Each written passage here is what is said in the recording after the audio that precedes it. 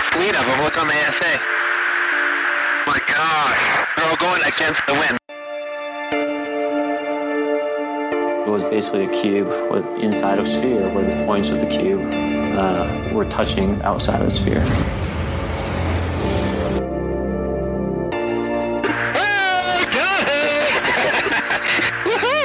Roger. There's troubleshooting machines out here.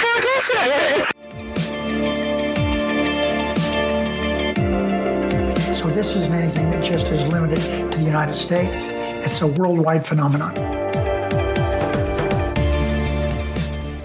That UFO podcast is powered by Zencastr. Zencastr is one of the world's leading platforms for recording and hosting podcasts. The open beta strives to put the power of studio-quality remote video production into the hands of anyone with a story to tell. Features include HD video recording, studio-quality sound, chat and footnotes.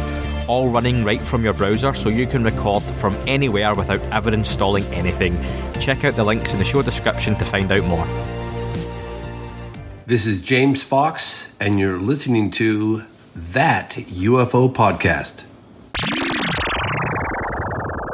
Hi everyone, and welcome back to That UFO Podcast. My name is Andy, and last year we finished off with a huge interview with ex-CIA John Ramirez. John has done many interviews now over the last few months, and his story is fantastic.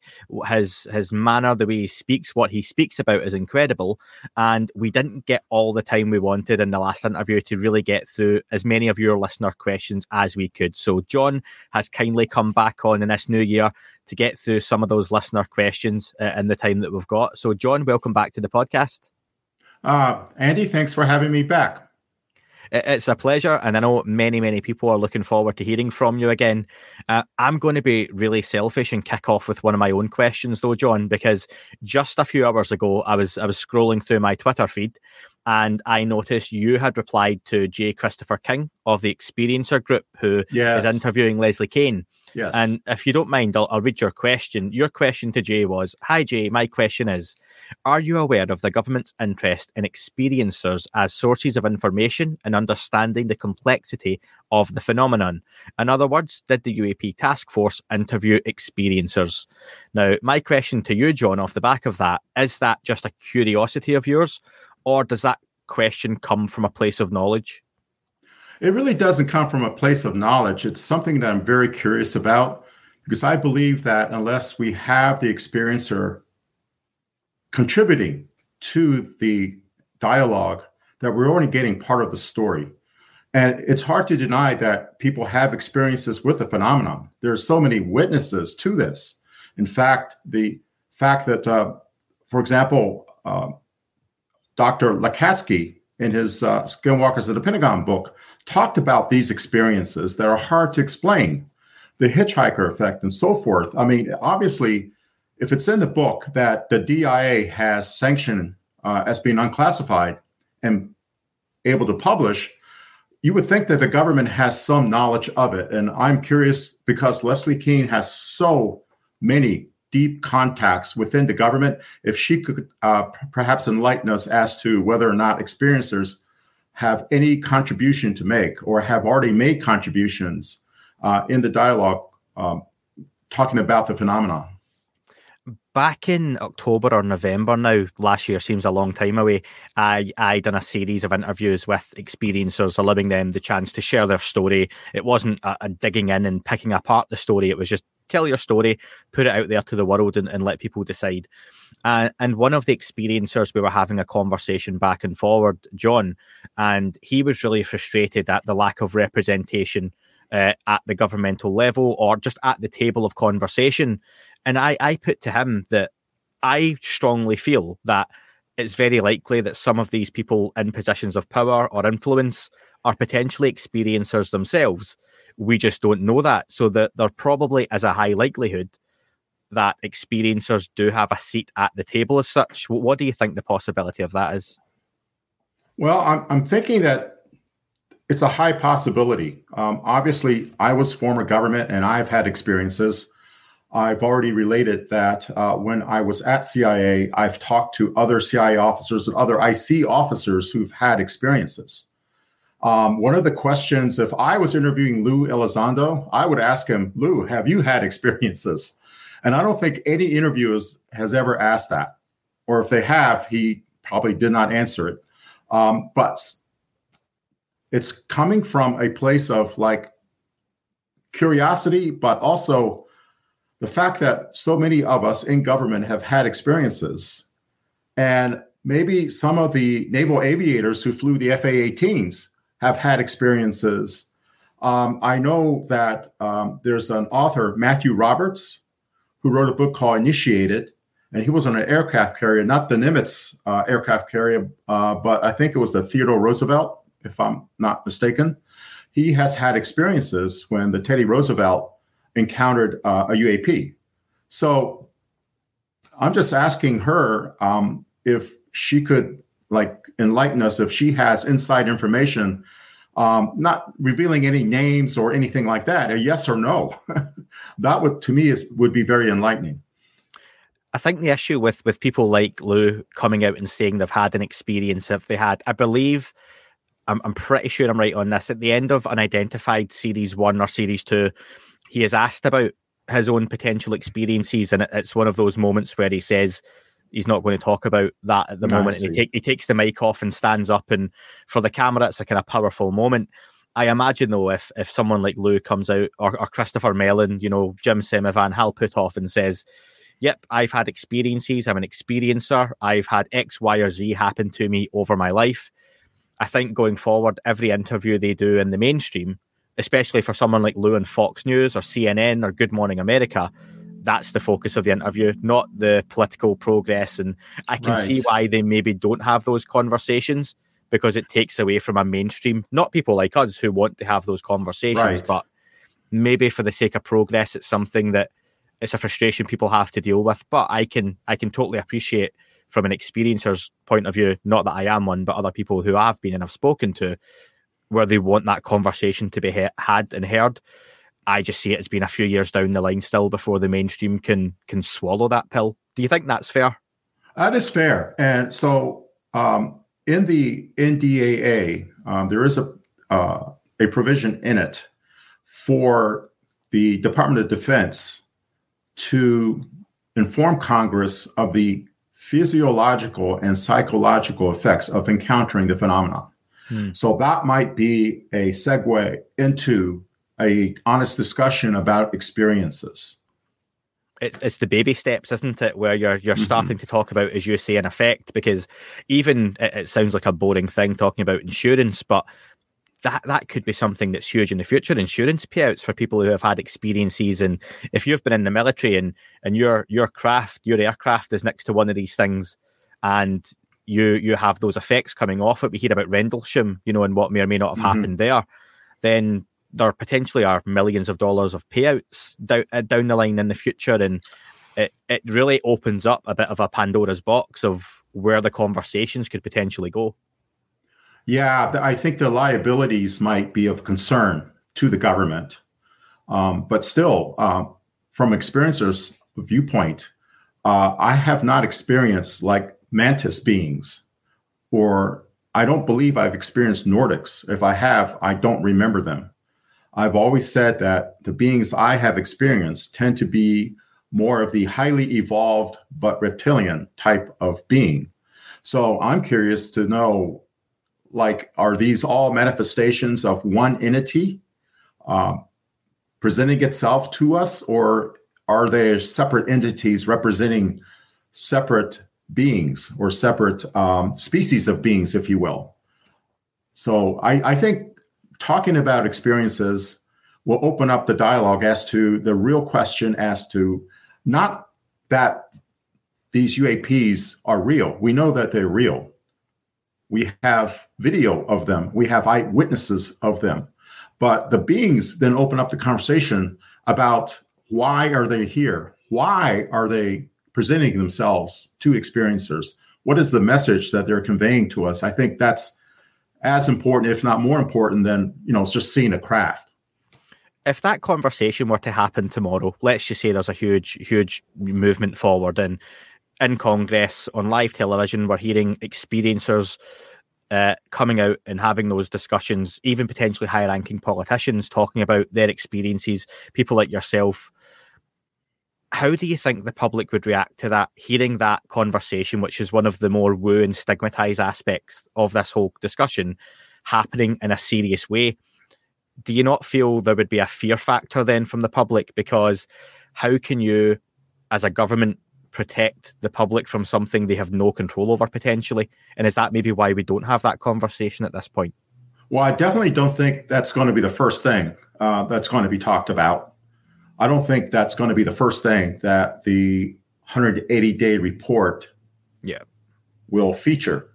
And by the way, that 180-day report coincides with when the James Webb Space Telescope takes what NASA terms first light. That is, they are actually going to do the science mission of it in June of 2022.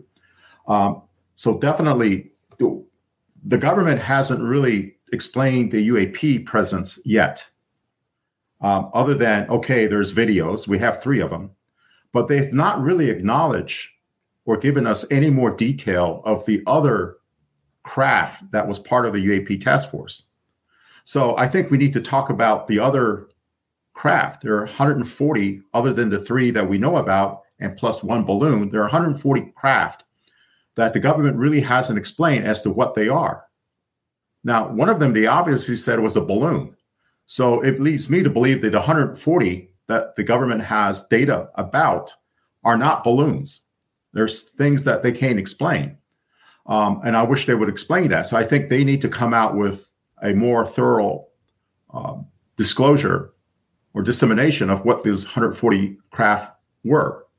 And to the point that what I wanted was dates, times, and locations. And going back to your experiencer question, then let's say I've experienced something on a certain date and a certain time associated with a certain thing I saw in the sky, an orb, let's say. And if the government has data on that orb at that location, on that date and time, that gives me some validation that what I saw was real. And so I think they need to talk about that first. They probably just do the nuts and bolts material science part of it before they even address the experience part of it. But you made a great point, Andy. There's probably liabilities about any kind of harm that experience might have caused. I have not had anything debilitating happen to me, unlike those who've experienced the hitchhiker effect. And whether that's just skinwalker or that's actually part of a larger UAP experience, I don't know. I don't think the book went into a lot of detail on the experiencer side. They basically talked about skinwalker and the phenomenon there.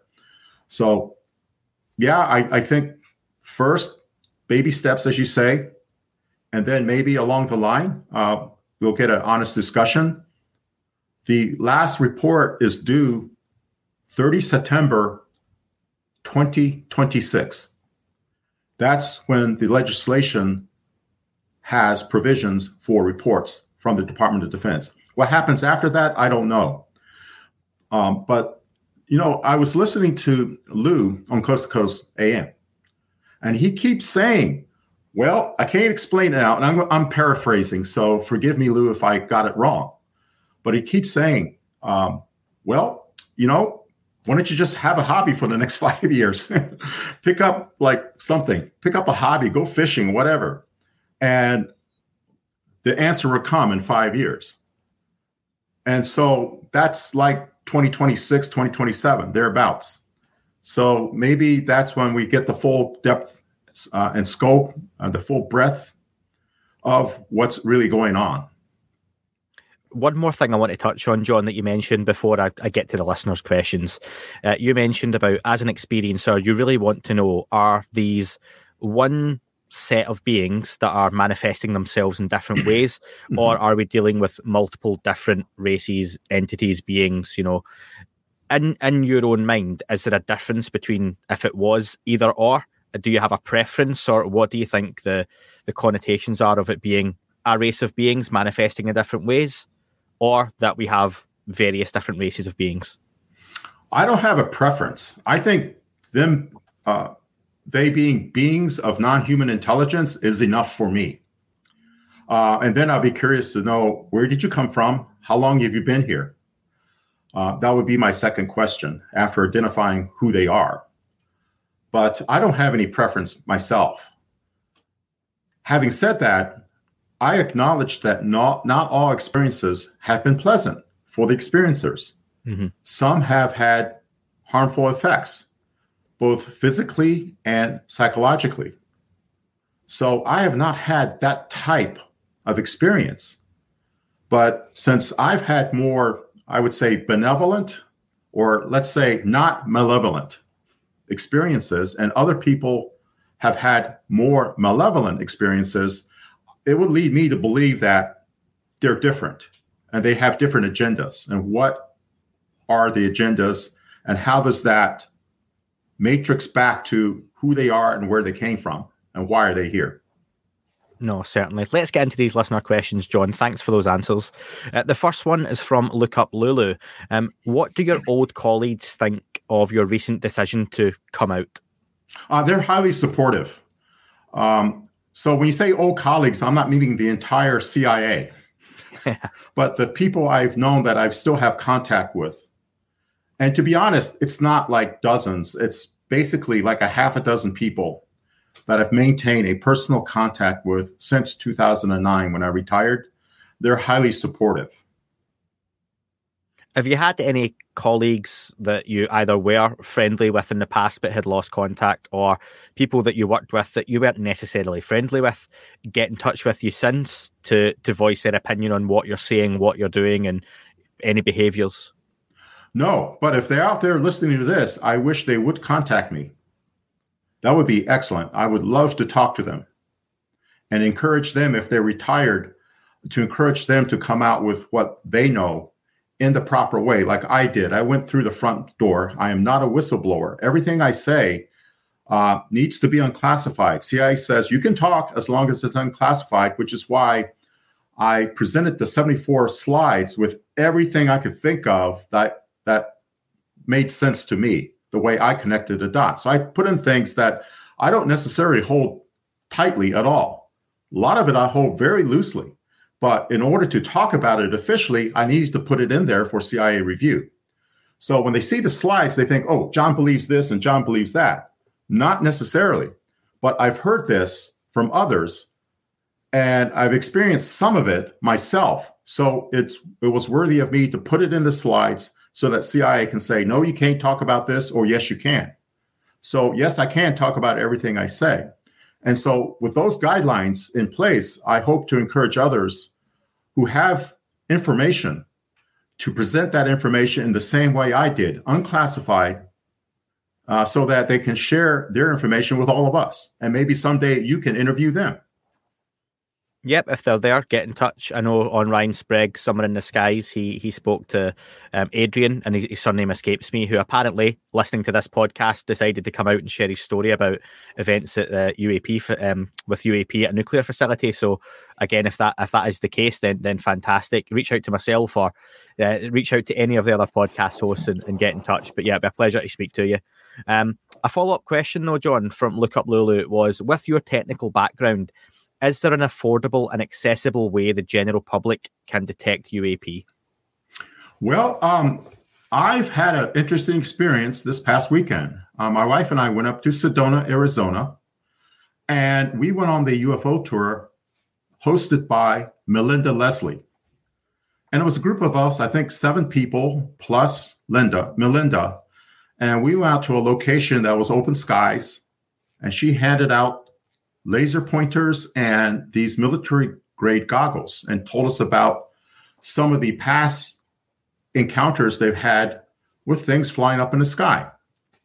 Now, having worked in the intelligence community and having used data from these satellites, I kind of know what to look for in a satellite, and I kind of know what the performance of the satellite is when it's in orbit.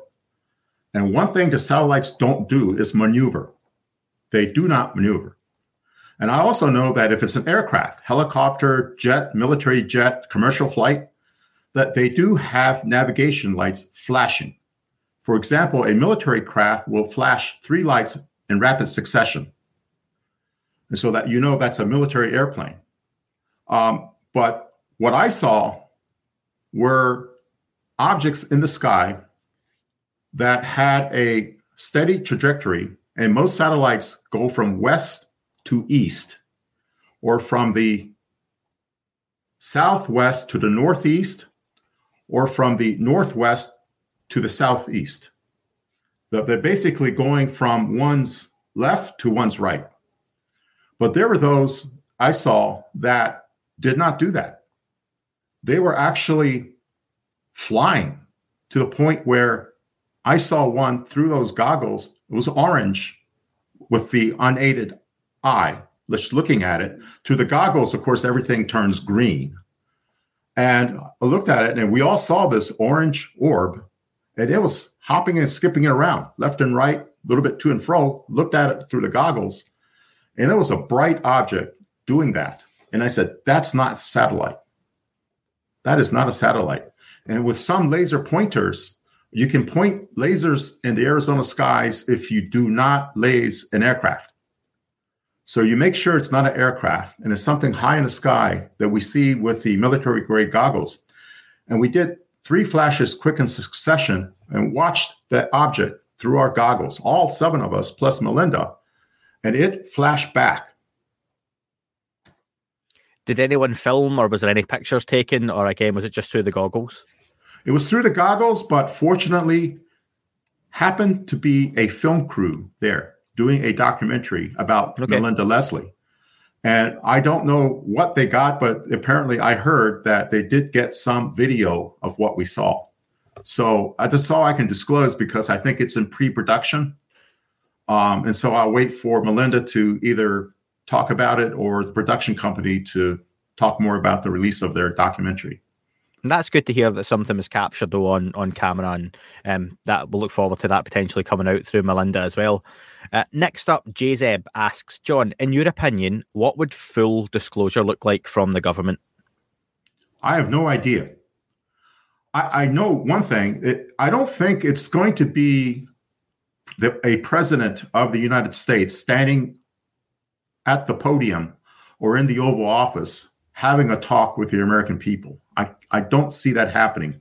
I think it'll be through the legislative process of having witnesses appear before Congress from the government, giving public unclassified testimony. And if there are classified things they need to talk about, because I would imagine if the data came from a classified source, such as a satellite that they do not want to acknowledge the existence of, that it will go behind closed doors, a closed door session.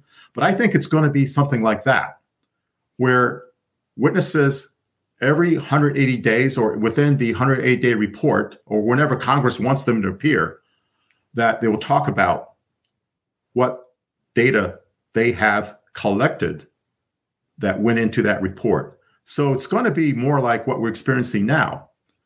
There will be like maybe videos shown. There might be more eyewitness testimonies of military personnel, government officials, whoever's DNI, after Avril Haines, or maybe Avril Haines herself, would eventually talk about this in a more, what I call a controlled dissemination way. And to a point where then maybe a president, or I'm hoping that this will happen in other countries as well, and maybe prime ministers and presidents, to me, that is the stronger case, appear at a UN General Assembly meeting and talk about this honestly. That's what I see as happening, but not like out of the blue, here's the president saying, oh, by the way, these craft are real and we have ET, non-human intelligence beings on the planet. That's not going to happen, I don't think. That will cause a panic or cause some effects that will be unintended. The UN being the platform for that potentially would be interesting. And we know through San Marino that there's the potential for Project Titan are submitting a case to have a very small UAP office. Paolo Gazzardi was on the podcast last year. He's the Italian representative of ISA and part of Project Titan, and he mentioned that they would look to have maybe a one or two-person body within the UN to again investigate and study UFOs, which would be amazing. But what do you think the chances are that we get some form of disclosure or even high-quality evidence from something like the Galileo Project or UAPX, which are private organizations looking to carry out this sort of work? I think the chances of that happening will be much greater than coming from government, because this is citizen science. And in both organizations, you have the participation of those who were associated with the government. For example, I believe that Hal Puthoff has joined Project Galileo, if I'm not mistaken. I think I read that recently. So somebody of that caliber joining a citizen science organization like that speaks volumes as to, first, the seriousness of these civilian organizations. And, just because it's civilian science, I don't believe that they will not have impressive capabilities. What you can buy in commercial space now, in terms of like infrared devices, is phenomenal. Really great advances in the devices that can capture data. So I think it will happen that way first. And of course, from the government science perspective, I have high hopes for the James Webb Space Telescope finding something. What do you think the James Webb is likely to find? Because I think we're still a long ways off having cameras that pick up 8K images of galaxies far away, and it's still very scientific, because what we've been used to hearing is that they still measure that there's a planet in front of a star because they see a spot of light, it dims, and they can measure it, which is incredible to think of. But what's the James Webb likelihood? What's the likelihood of it capturing something, and what would that something be? Spectrographic data across many bands of infrared. And there, if you know something about spectrographic analysis, chemists and other scientists can tell the composition of something by looking for peaks in the IR wavelength. So we have databases that will show us, if you have a line of a certain element, what that would look like across the IR spectrum. There will be a peak there, or peaks representing a certain type of element. So when you look at an exoplanet, instead of just looking for dimming of light from a star, there's a strong possibility that they can actually see the composition and the atmosphere of that planet. So what would you look for? Water vapor has been mentioned by NASA as one thing the James Webb Telescope can detect. The other is methane. Methane is organic.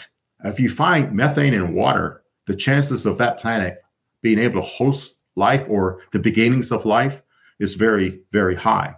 And there are other elements that can be detected that can be correlated to a planet habitable for life.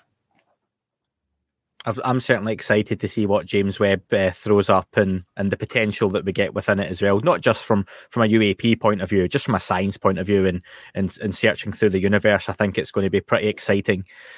Next question, though, John, from Gareth. Do you get frustrated by people who doubt who have doubts about you despite your qualifications? Not really. And I would say this. I want them to have doubts about me, because that shows me that you care enough to investigate things for yourself. And for me, that is a hallmark of a good analyst, that you just don't take things at face value. You actually dig deep into sources. Sourcing is very important. If they don't believe what I say, that's fine by me, because I know what I experience. And I'm not here to convince anyone of my beliefs. Those are my beliefs. If you happen to share my beliefs or had similar beliefs, then we can have a conversation that'll be interesting. Not to say that your belief or my belief is in any way more valid than the other, But I encourage people to, when people say, I worked for CIA, I worked for NSA, I worked for the government, and I know this about UAPs, the first thing you should do is try to get some background on them. And I have released my resume to certain investigators. Like, for example, Whitley Strieber has my entire resume. I will be interviewed this Sunday by George Knapp. He has my resume. And in my resume, I have my full name, my full residential address from where I'm speaking to you now, and my personal cell phone number. That's all included, plus everything I did in 2 pages for the CIA and for the ODNI. So the first thing I would tell people is that if someone says, I work for the CIA and it's so secret I can't tell you, I would doubt that person. The reason why is because when I retired, I had to write my resume as an assignment in my retirement class for the Office of Security, because the Office of Security would like to know what you might say in terms of getting a job outside of government or even with a defense contractor. You'll have to produce some resume, and they want to review what you say in the resume. So make sure it's not revealing anything classified. So if you saw my resume, you'd be highly impressed with how much detail I put in it, with a timeline, with the most recent, with the ODNI National Counterproliferation Center and everything I did for the ODNI, back to the various directorates in the CIA I worked for. I went into great detail of what I did. And they should produce that resume in order to validate themselves. And then with these resumes in hand, you can go back and start. Wikipedia is a great friend. Go to see if these organizations actually existed and what context were they created within the USIC. So I encourage that. It doesn't bother me at all. What bothers me is that having spent 25 years in ballistic missile analysis, ballistic missile defense, anti-ballistic missile analysis, when someone tells me, oh, I looked up on Google or whatever source about hyperglide vehicles, and I know about hyperglide vehicles, that stops the conversation. You're not qualified to talk to me about hyperglide vehicles, someone who spent an entire career looking at ballistic missiles and their reentry vehicle systems associated with those ballistic missiles. And so that's when I say, stop. You're not qualified at all. But if they're using that as some way to say that I'm not qualified to say what I say, or what I really like is that John didn't have the clearances to know what he knows. That is ridiculous, because it's a person who doesn't know how the clearance system works, who doesn't know how you get read into these programs and how you get read out of programs, and the interlocking relationship between programs. So I would say, look at the person's resume.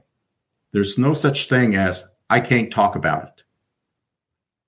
I think in this subject in conversation, John, as well, there's a fine line between opinion and belief.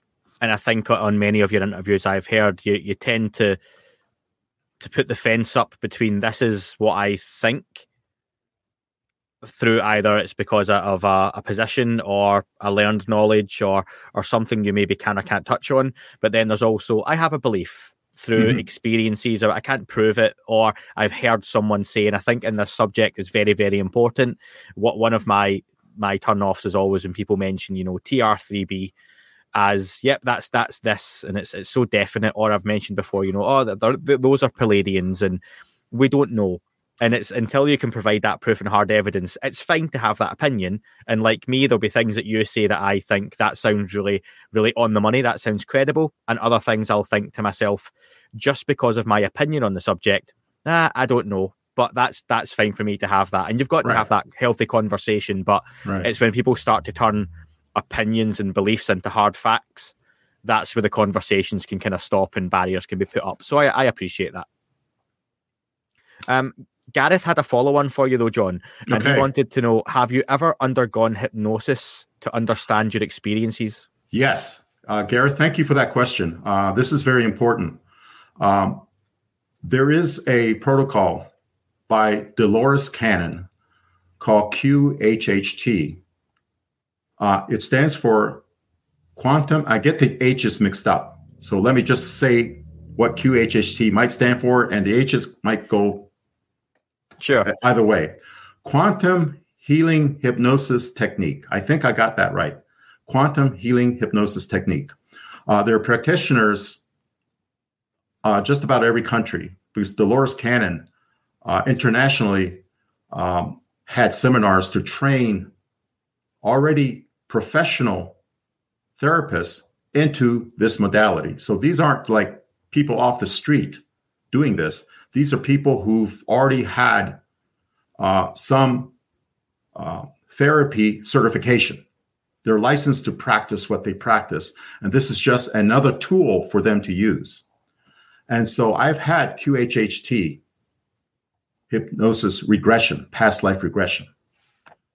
And it's been very effective to help me understand the reasons why I might be experiencing what I'm experiencing.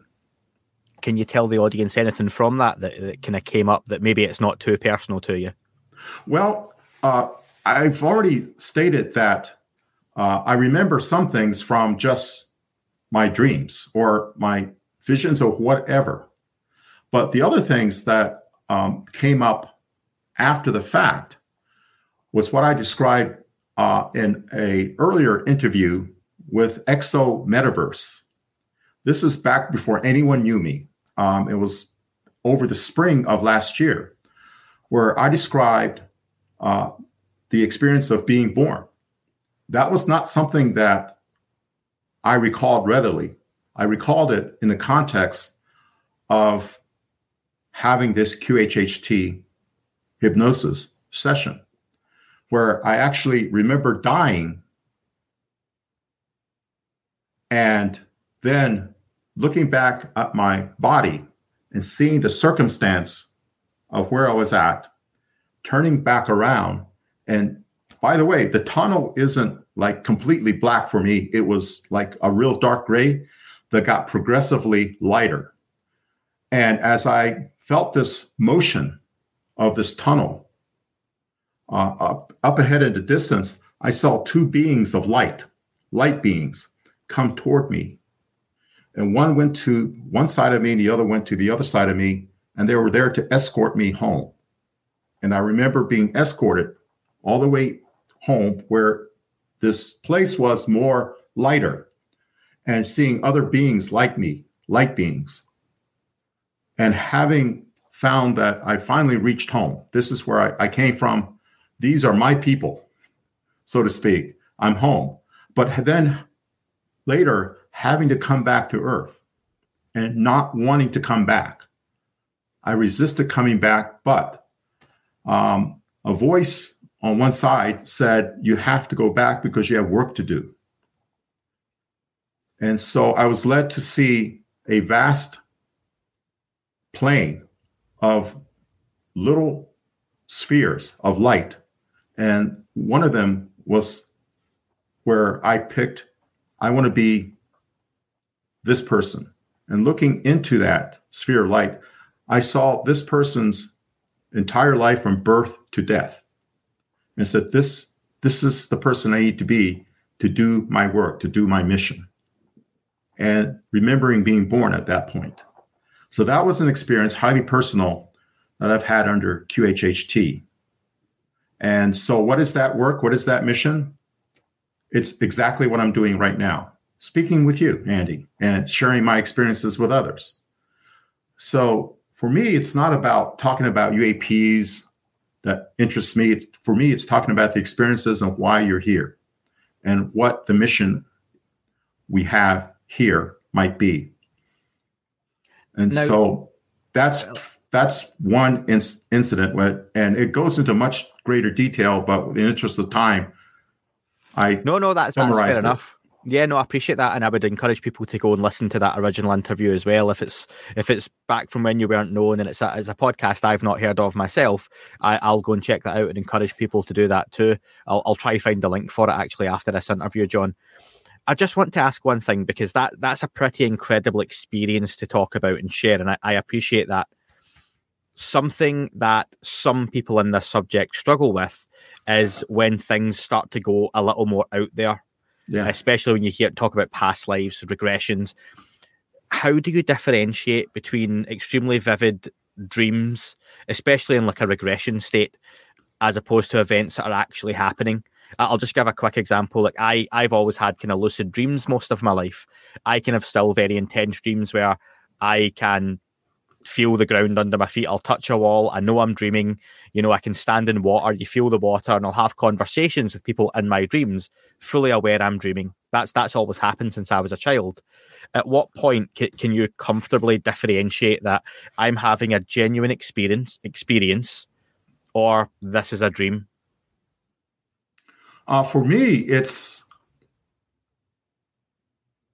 more of when I've had that experience.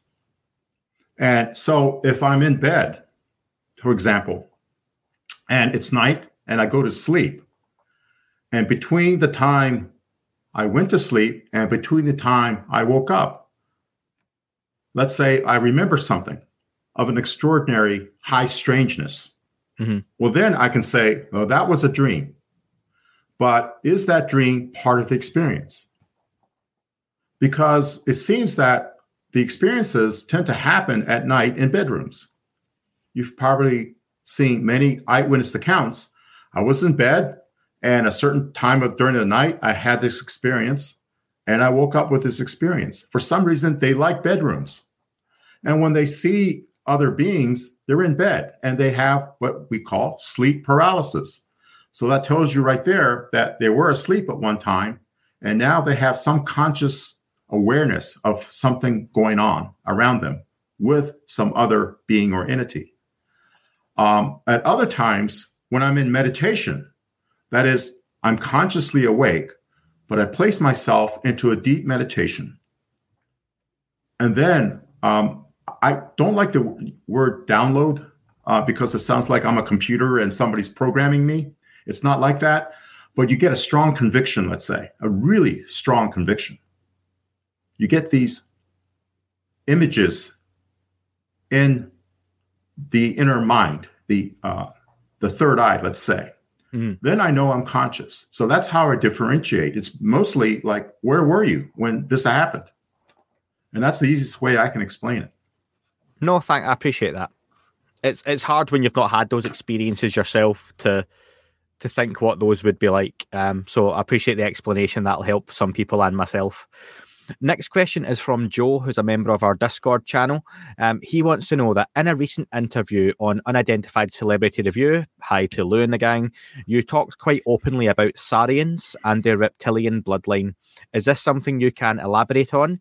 Are you asserting that there are beings from a reptilian bloodline already here on Earth? Well, I'm glad you mentioned that, because previously, Andy, you talked about things that you were informed of and things that are beliefs based on experience. So what I was informed of, without evidence, by the way, I wasn't shown the evidence, so I can't give you the evidence. I have no evidence. But I was informed by a high official in CIA in a meeting sponsored by another high official in CIA, with two senior officers and myself attending, that I recognize personally. There could be other CIA there that I didn't know. And definitely a lot of .edu addresses in the sign-up sheet about CIA's interest in alien DNA. Now, people have said, well, since World War II, we didn't sequence the entire human genome until 1990s. I agree. But what's to say that that discovery was made because if you believe in the Roswell story, if you're a believer in Roswell, that a crash happened and that bodies were recovered, it makes sense to me that those bodies may have been stored somewhere, or if not the bodies, tissue samples stored somewhere. And that when the technology advanced enough for this sequencing of the alien DNA to occur, that's when they discovered, hey, there are sequences that are similar, if not exact, to human DNA. I think that is what CIA discovered, to the point that it then, what I was told, again, with no evidence, this is what I was told, we had an interest in certain familial lines that had this enhanced alien DNA, and that all of us have alien DNA, but certain familial lines had a more enhanced version of this DNA. How do I prove that? They didn't present me with any documents. I took it on the word of a very senior CIA officer who would have access to that kind of information. And so that's that part of the story. The reptilian saurian part is, again, I said that when I experience other entities, the entities that I experience tend to be of the reptilian, highly evolved reptilian saurian type. So I associate aliens with saurians. Now, other people who never seen a saurian in their experience, but may have seen grays, may not associate it with saurians and may say grays, or may say mantis beings. But I've never had extensive experience with those other entities. Mine were saurian reptilians, highly evolved. So in the slide, how do I present this all together? And so I equated it to saurians with DNA that may be in us. So that was that slide. And if you remember, I put a lot of question marks in that slide. I put in like that it's speculation, but informed in the sense that I was informed about alien DNA, speculation that it was saurian. Now, people have come back to me saying you can't prove it. And I agree with them. I can't prove it. If you choose to disbelieve everything, I welcome you to do so. And because I'm not here to proselytize or to convey certain beliefs. This isn't a religion. You don't have to believe it. You can appreciate the full scope of ufology without actually believing in it. But when people experience things, it does bother me that people attack the other people who are experiencers. It's their experience, and I honor their experience, even though it might not be mine. It certainly does feel like a religion, though, at times, John. I'm not going to lie, especially in my short time doing this. It's people are very passionate about it, and there are a range of beliefs, and I think that's how religion itself works anyway, isn't it? That you can interpret one passage of a book in many different ways and live your life accordingly, and your opinions and beliefs are shaped by those. So yeah, it's a very it's an incredible subject, and that's why I like talking about a breadth across it. You've answered a few questions, or touched on a few at least, within your response there. So thanks to Tommy. Your question was kind of touched on. Dave had a question on what you were talking about around the Roswell DNA. And his question was, can you speak about the implications with regard to hybrid DNA, especially concerning any similarities between human DNA and the DNA of the Roswell craft occupants, which you've touched on? What are those implications that we have a similar DNA to species that are potentially non-human? That is all for this week's show. Thank you very much for listening. Please remember to leave the podcast a review on your chosen platform. You can like, retweet and subscribe. That would all be very much appreciated.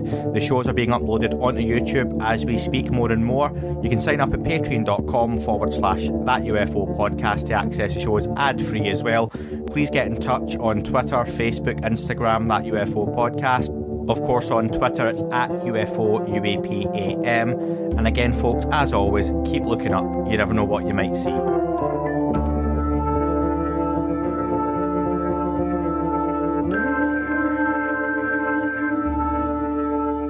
It wasn't a tic-tac and not quite a saucer, more like a hubcap designed by Chaucer, a little Baroque and quite steampunk, like Alice was playing bass for the Parliament of Folk. The little fucker hovered right outside of my window, and when I shoved out the screen, he made it an issue. I don't think he expected me to see his ass, but I'd had some champagne and smoked a little.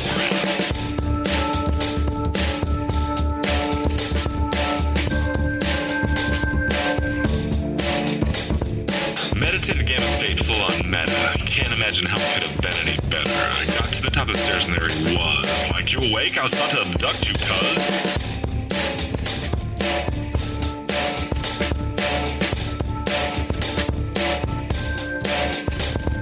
Jumped back and nearly kissed myself, and I climbed out the window after the elf, and I woke up in my bed, and there was something on my head, and everything was weird, and everything was red, and I called out to my boys. They thought this was noise, they thought it was a dream, and they thought it was my toys, they thought it was my problems, and they think I should seek therapy, and I don't know what to do, because it doesn't really scare me.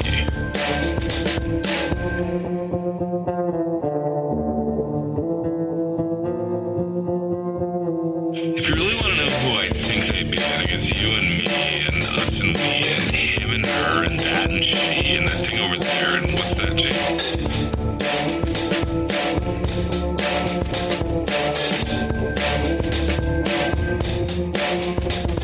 But if we're being serious, open your mind, consider your heart, consider time, consider your space, consider your lies, consider your life.